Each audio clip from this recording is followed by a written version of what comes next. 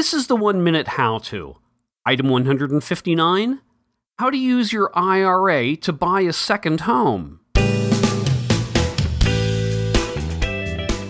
Hello everyone, this is George, your host. On this show we've got Christine Karpinski, and she's going to explain to us how to use your IRA to buy a second home. Christine, can you first tell us something about yourself? I'm Christine Karpinski. I'm the author of How to Rent Vacation Properties by Owner. I also serve as the Director of Owner Community for HomeAway.com. HomeAway is the most complete marketplace for vacation rentals. Okay, great. If you're ready now, you've got your 60 seconds.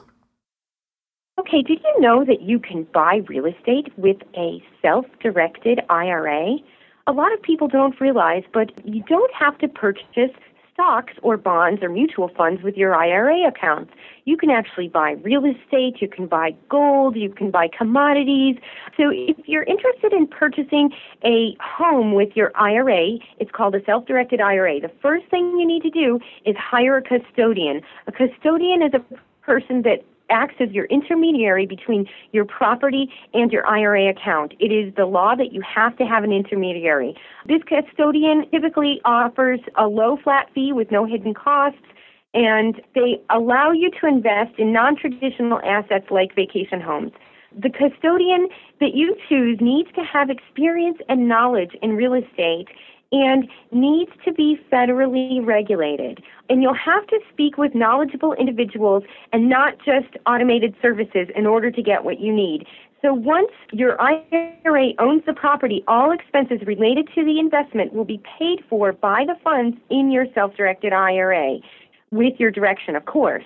In addition, all income that's made from the investment will be sent to your IRA, where it grows tax-deferred or tax-free, depending on the account type. Well, that's interesting. I've never even really thought about that. I guess the key here is that there is a custodian, which is a buffer between you and the end result of your investments. Is that correct?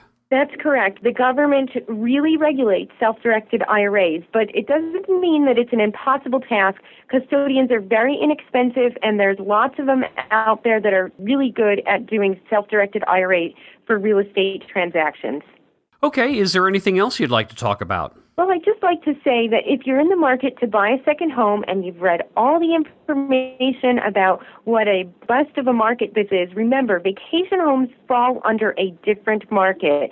It doesn't fall under the regular residential real estate market. And last year, we actually saw an increase in sales in the vacation home market. It's still a very safe, tangible, long-term investment.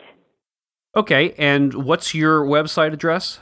My website is www.howtorentbyowner.com. But remember, you can find all the vacation rentals. You can search and you can research on websites like HomeAway.com and VRBO.com. Fantastic. Okay, Christine, thanks a lot. I appreciate it. Thank you.